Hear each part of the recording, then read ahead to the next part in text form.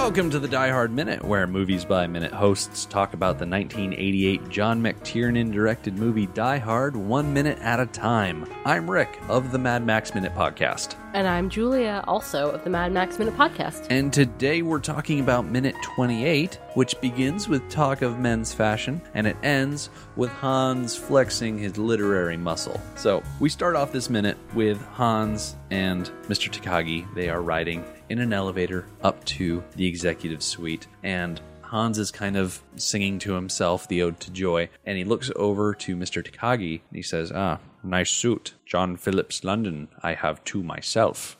And what I like about this scene is when he mentions John Phillips London, Mr. Takagi's head, like, that has been looking straight ahead, whips over to look at Hans, as if to say, how do you know where I buy my suits? And he knows where he buys his suits because Hans has two of his own. Yeah, I guess in the world of, handmade fashion, especially in suits, when that's your thing, you can, tell who made a suit just by looking at it? I guess so. I tried to find literally any information about John Phillips in London. And unfortunately, every search that I made brought me back to this quote. Which kind of tells me... I hate when that happens. It kind of tells me that John Phillips London was a tailor, probably on London's Savile Row, was a tailor that rich people would go to get their suits made, and is now just not there anymore. Like, they have retired or moved on, or that name has passed out of use. But at the time, for 1988... that would have been a name that people would recognize as a hoity-toity, high-end suit maker from London. And I find it interesting that Hans and Mr. Takagi have the same taste in suits. And the question is, do they actually have the same taste in suits? Or is this just Hans needling Takagi? Kind of making Takagi think, okay, maybe this guy is on my level. Because he's the president of an entire corporation, part of an investment group. Like, he is an important, powerful person. And this nobody comes into his party, starts shooting guns and terrorizing his party guests. And now there are all these things that, maybe they're not so different. Like, they have the same taste in suits. I think it's an attempt by Hans to try and level the playing field between him and Takagi. It's interesting that you say that, because I got the exact opposite impression. Really? I saw this scene, the elevator scene as a whole, from the Ode to Joy to the suits, as genuinely just making small talk. Really? Yes. Gruber is one of those guys in the elevator that you don't make eye contact with because they want to chat. And I'm one of those people who does not want to chat in such close quarters. Like, this elevator ride, this is my nightmare. Mm-hmm. I mean, ignoring the fact that there's a giant German dude with a gun held up to the back of Takagi's head, the fact that someone else in the elevator wants to chit-chat. Insists on talking to me, yes. That's awful. Yeah, I got the sense that he was genuinely just talking. Like, he noticed the suit, so he said something. Yeah. What really changes it for me is the fact that Hans says, I have to myself. And then as they're walking out of the elevator, he says, rumor has it, Arafat buys his there. And Arafat he's a divisive figure, to put it easily. So, do you have available, a very mini biography? So, he was a Palestinian political leader. He was chairman of the Palestinian Liberation Organization from 1969 to 2004 and president of the Palestinian National Authority from 1994 to 2004. He's ideologically an Arab nationalist, the founding member of the Fatah political party, which he led from 1959 until 2004. And the reason he is so controversial is because Muslims and Palestinians view him as a heroic freedom fighter and a martyr for their cause. He died in 2004, by the way. Whereas Israelis and the allies of Israel as a country see him as, essentially a terrorist. Interesting. it's interesting that you use the word terrorist, because I am very interested in using the word terrorist to describe this group of people, which I don't think they would use the word terrorist to describe themselves. And Arafat wouldn't use the word terrorist to describe himself. No, of course not. So that's definitely something that Arafat and Gruber have in common. The difference, this dramatic difference on how they see themselves versus how the world sees them. Yeah, and I think it's interesting because it's another example of the idea that I mentioned earlier, the idea that Gruber is trying to convince Takagi or show Takagi that despite his station in this capitalist system, the fact that he is so economically powerful, that really he's not that different from himself or Arafat. I found an article that got a little cerebral with this idea that Hans is, this person that's come in to tear down the capitalist system, to punish the big corporation. And the idea that he would say, I have 2 of those suits myself and Arafat buys his there, is explored in this article. It's from New Republic and it's written by Ryu Spaeth. And they said that the inimical subtext of what Takagi's wealth and luxurious lifestyle amount to nothing in the face of death is undoubtedly true. The brilliance of this line is to throw in Arafat, whose function here is to be a symbol of terrorism, as if to say your worldview is just as empty as mine. The idea that your power and your wealth are nothing in the face of, true power, which is represented by Gruber and Arafat, these men that use violence to get their aims as opposed to economic functions. Yes, and once again, I am struck by Gruber's misunderstanding of power. He sees Takagi's power as empty, they're just suits. But we don't know, like we've said before, we don't know a lot about Nagatomi as a company and what they do and how they do it. But they produce things. They build things. They employ people. Yep. And yes, they participate very heavily in this capitalist society that some people see as a good thing and some people see as a bad thing. But they are participating in a very material way in support of society as a whole. A Gruber who thinks he has power, how is he participating in society? He's not. He's the empty one. And I've said the exact same thing before, but... Yeah. I don't think he has a misunderstanding of power. I think he has a partial understanding of power. Yes, he understands his own power, but he doesn't understand how other people have different power. Exactly. We talk so much about his philosophy. I'm still not convinced that he necessarily has, the terrorist mindset of I want to tear down capitalism. I kind of feel like it's all an act. I think the fact that he has 2 of these suits that are very posh, handmade, hand-tailored, he is participating in the capitalist process. Yeah. But he's there to tear it down? Yeah, I think he's just putting on an act. Yeah. I agree. I think he's just saying things that don't mean anything to him. Yeah, I feel like we get so wrapped up in this persona that he's presenting to Mr. Takagi that we forget that I don't think he's actually the kind of person that subscribes to that ideology. I think he's just kind of putting it out there. Right, which leads me to wonder, why is he there? We're going to find out before the week is out. Yes. For sure. But I don't know, it's just interesting the way he's toying with Takagi here. Yeah. So they exit the elevator and they walk off. And we cut back to John. This is our second instance of seeing him this week. Glad to see him again. So he's popped his head through the door to floor 35, and we see a bunch of dudes coming out of an elevator. And they're pushing a cart that is full of these giant boxes.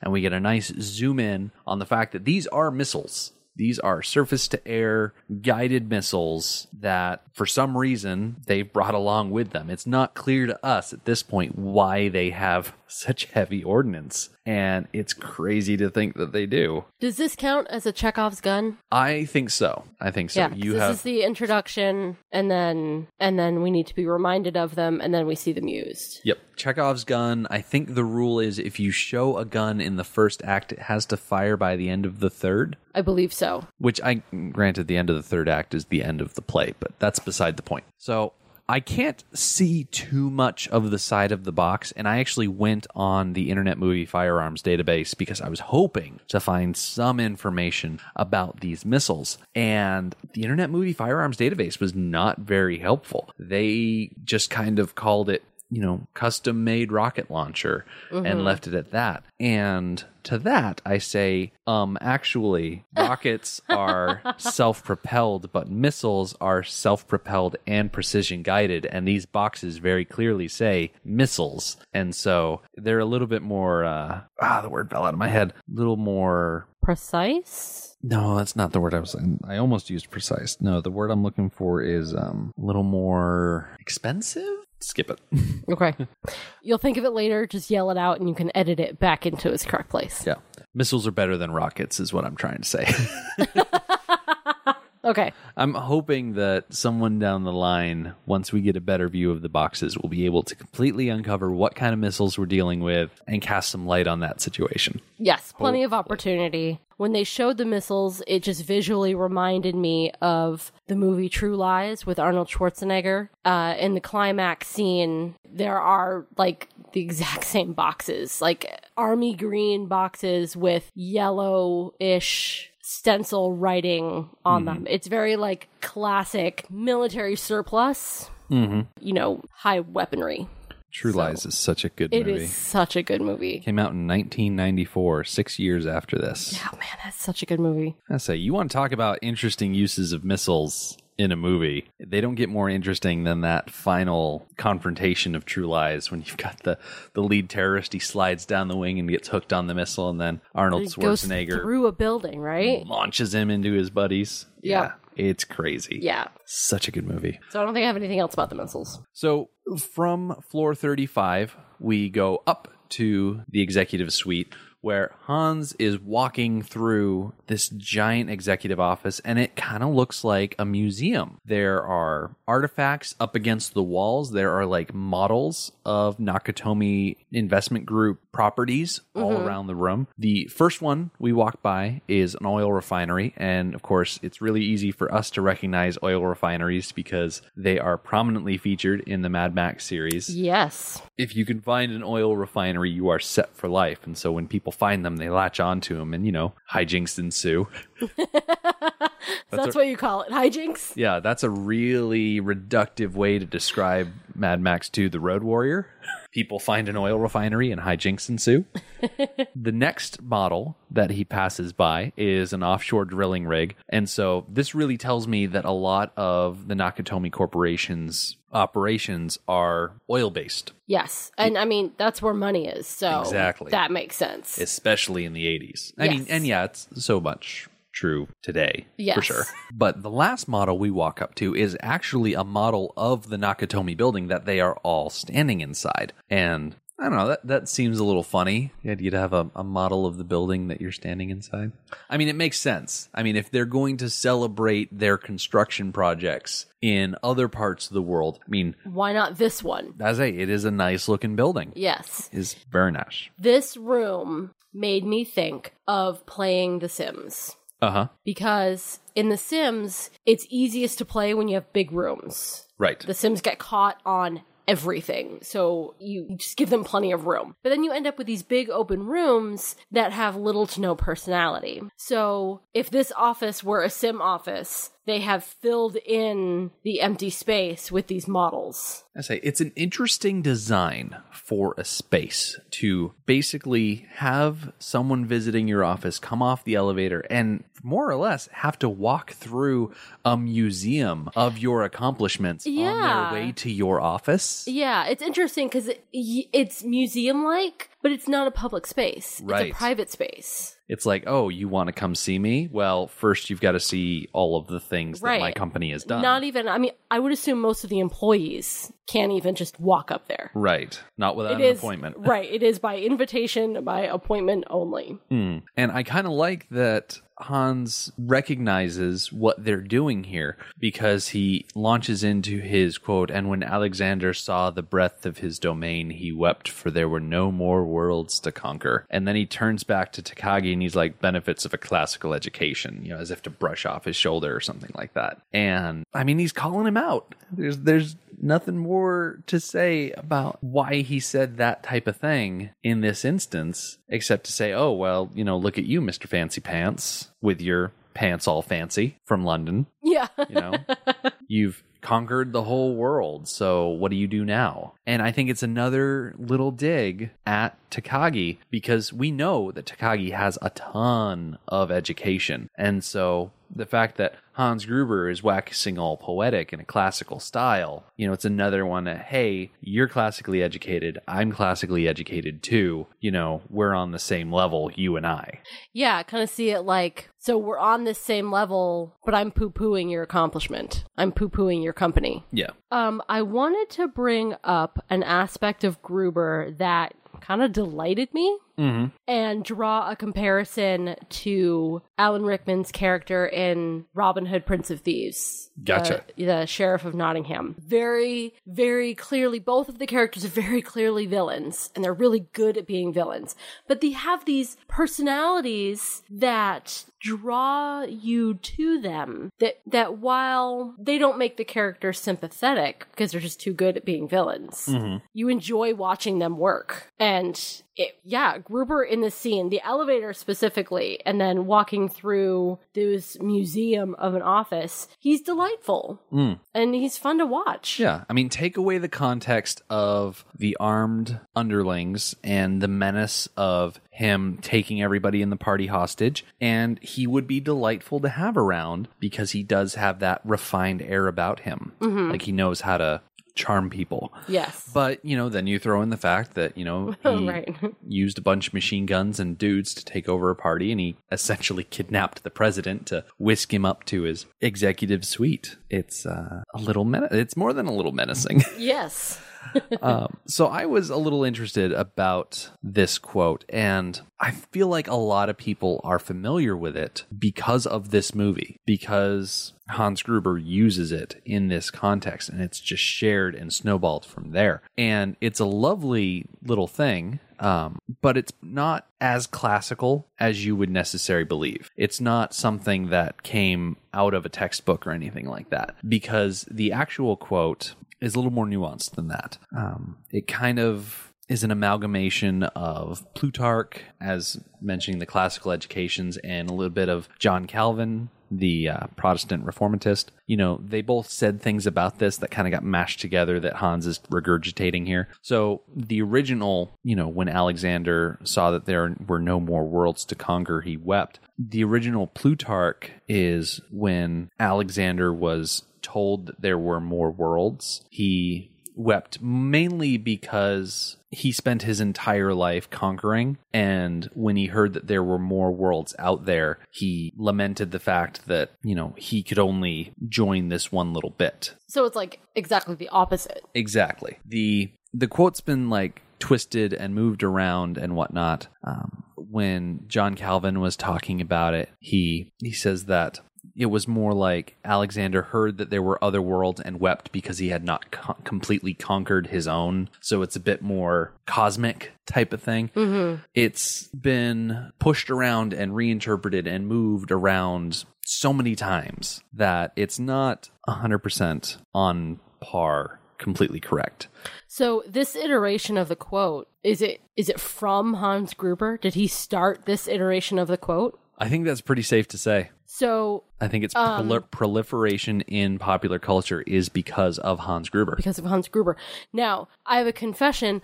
I had never seen Die Hard before watching it to review it minute by minute. But I knew this quote, and I never knew. I had no idea that I knew this quote because of this movie that I had never seen before. Cultural osmosis. Yes. I think my favorite instance of someone making a reference to this line is from the TV show Community. There is a later season's episode where the dean gets a VR machine and he puts on his headset and he jumps in this little cradle thing and he's running around and he incorrectly states that Jesus wept, for there were no more worlds to conquer.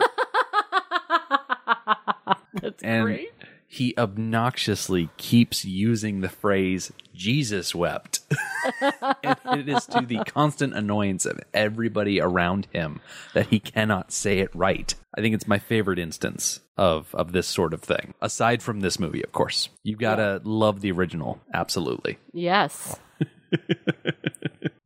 So if you have no more worlds to conquer and would like to hear more from us, you can find the Mad Max Minute podcast on our homepage at madmaxminute.com. You can follow us on Twitter at Mad Max Minute and join our Facebook group, Mad Max Minute Beyond Microphone. The Die Hard Minute podcast is a collaboration of Movies by Minute podcasters. Find out more about the Movies by Minute format at moviesbyminutes.com. Die Hard Minute is produced by Jim O'Kane. Our intro music is by John Stebby. Our closing theme is by Tom Geyer. You can follow Die Hard Minute on Twitter at Die Hard Minute, on Facebook at Die Hard with a Podcast Listeners Limo, and at diehardminute.com. Subscribe to this podcast by searching Die Hard Minute on iTunes and Google Play. And until next time, nice suit.